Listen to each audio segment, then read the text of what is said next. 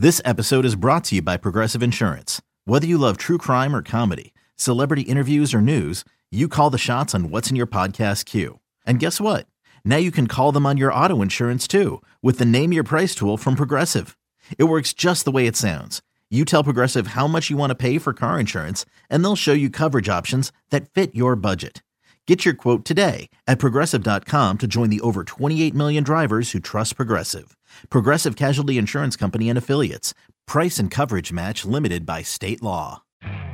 You could spend the weekend doing the same old whatever, or you could conquer the weekend in the all-new Hyundai Santa Fe.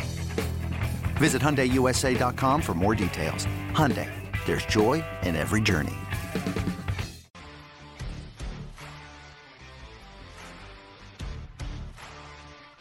Welcome back to BetQL Daily, presented by BetMGM. I'm Aaron Hawksworth. He's Jim Rodriguez. We are with you until noon Eastern, and joining us now is Colby Dant, host of the College Experience. Follow him on X at the Colby D. Colby, thank you so much for joining us. Excited to catch up with you. We were just talking about the line movement in this Florida-Utah game. We already know that Cam Rising suffered an injury. He's been progressing, but Utah playing things kind of close to the vest. The backup's injured. Could we see the third-string quarterback? Who knows for sure, but this line was at like 7-8. We were talking about the value that you could get on the Gators because of Utah's quarterback injuries, and now this line is moving. We're seeing -4.5, -5.5 on the Utah side. How do you rate this quarterback situation when it comes to Utah? Well, obviously, it's a tricky situation, and it's not like the NFL where you're going to get those injury reports. In college athletics, a lot of times that you don't really find information out until minutes before the kickoff. But Utah is 19-0 in their last 19 in Rice Eccles. So even if they got to go to the third string, obviously that would change the way that we probably would view the game. I think they would run the ball a lot more. But I do think Utah is the better football team. I thought Utah was better last year and should have won the game and really kind of outcoached themselves. And then I really believe this year's squad is better along the line of scrimmages. I've heard several people with the administration and with the coaching staff say that this is one of the best teams Utah's ever had on the line of scrimmage. So I do like the Utes to get it done in Salt Lake City. Hey, Colby, I want to talk about the Pac-12. Obviously, they're probably going to be the most fascinating conference to watch and deal with, from breaking up to Deion Sanders. When you look at the top echelon of that conference, the Washingtons, the USCs, even the Utahs, how do you approach betting them? Because I think they all have something to prove. Because for USC, they want to make sure they get that invite to the college football playoff.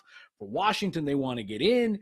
Others want to just defend that conference. How do you approach betting the Pac-12 teams this year? You know, it's ironic that the Pac-12 is this good on its. This is probably the best the Pac-12 has been in the past 20 years, and ironically, the conference is coming to its demise. But I mean, I like the home situation. You got to pay attention to, who's at home, who's on the road, especially with the upper echelon teams in the Pac-12. Another thing, another angle that we have to analyze too is now Washington State and Oregon State, specifically those two, as opposed to Stanford and Cal, will probably have an even bigger chip on their shoulder because they're being left behind. So it's very complex, I think, from that point of view. But I think home games. Look at Oregon State's home schedule. Look at Washington's home schedule. I think those teams are very hard to beat at their home stadiums. Same with, obviously, the Oregon Ducks and Autzen. And USC is so good, I kind of expect them to be, undefeated in Los Angeles. And obviously, I just touched on Rice Eccles in Utah. I believe they're 19-0 in their last 19. So try to factor in that. Obviously, the quarterback situation is huge. I want to monitor what's going on at with the Beavers of Oregon State. They have 2 or 3 guys in the mix, and we really haven't seen them play at a high level. So, from a quarterback point of view, but I would say kind of a stew, mix in all of that. But it's going to be fascinating to watch, especially when you add in the fact with Deion Sanders in Colorado having 70 new players. They could be a lot better than what people think. Yeah, the Pac-12 is going to be fascinating this season for sure. As someone who went to a Pac-12 school and also grew up in Washington, I'm sad to see it come to an end. I've got to get to this Michigan news. Jim Harbaugh faces a 3-game suspension. The Wolverines, September 2nd, they play East Carolina. This line is hefty. 35.5. There's a 36 out there. How do you think the suspension will affect this Michigan squad? I mean, it's the Michigan non-conference schedule is pretty laughable. So I actually don't think it'll probably bother them at all. If it was going to be one, it would be East Carolina because they're the best. They're better than Bowling Green and UNLV, and but East Carolina kind of got rated in the portal. Had they not gotten so rated in the portal, maybe it would be a closer game. But they're going to be starting a brand new quarterback who's never started a game before. But they are decent along the line of scrimmage. So if there was one, maybe you take the points in East Carolina. But as far as Bowling Green and UNLV, I don't think this suspension really matters in general. But if there was one where you had to have me pick one that'll be a close game in the fourth, I would say it'd be East Carolina. But even with that, I'm a little reluctant. Colby, staying with Michigan and kind of the overall picture, they're 8-1 to win the national championship, even money to make the playoff, and they're the favorites at plus 180 to win the conference. Any of those jump out at you as a bet to take? Yes, I mean, I like to make the playoff would be the first one because if they make the Big Ten championship, I mean, the Big Ten West hasn't won in such a long time. I almost think there's no value there. If you win, the winner of the Big Ten and the winner of the SEC are going to be in the 14 playoffs. So I think if you're going to bet it, I think you jump on that. And I actually like their chances. They're hosting Ohio State. Now they have their one big game, I would say, is at Penn State. Maybe you could talk me into the Minnesota spot, but Minnesota's got a lot of question marks coming into the season. But getting Ohio State in Ann Arbor is I think you got to favor Michigan coming into the season, especially the way they've beaten them down the past 2 years. So I like that play of Michigan to make the CFP. Joined now by college sports analyst Colby Dant at the Colby D. You can follow him on X. What is your overall process or any tips you can give us when betting week 0? Are you looking at mostly teams that have returning players or consistency within their program? Give us, some insight into how you like to bet these games early on in the season. Well, yeah, I would say you have to pay attention. It's gotten, we break down all 133 teams on my show, the College Football Experience podcast, and it's gotten more complex than it was 3, 4, or 5 years ago because of the transfer portal. So it makes it in a way harder to judge. Yeah, okay, this team's only returning 8 starters, but they went out and got a bunch of FCS transfers or backup FBS or Power 5 transfers, and it makes it really hard to gauge. But I normally try to pay attention to the coaching. Take UMass and New Mexico State. Their coaches are in year 2. I thought Jerry Kill had a great first year at New Mexico State, and pay attention to that, and also I would say pay attention to who they brought in the transfer portal. Go and try to dig up their stats. Whether it was an FCS kid or maybe this guy was a 4-star recruit that just never saw the field at Texas. But paying attention to stuff like that is, I think, the new way to break down college football as opposed to 5 years ago when you look and, you saw, hey, there's 19 returning starters.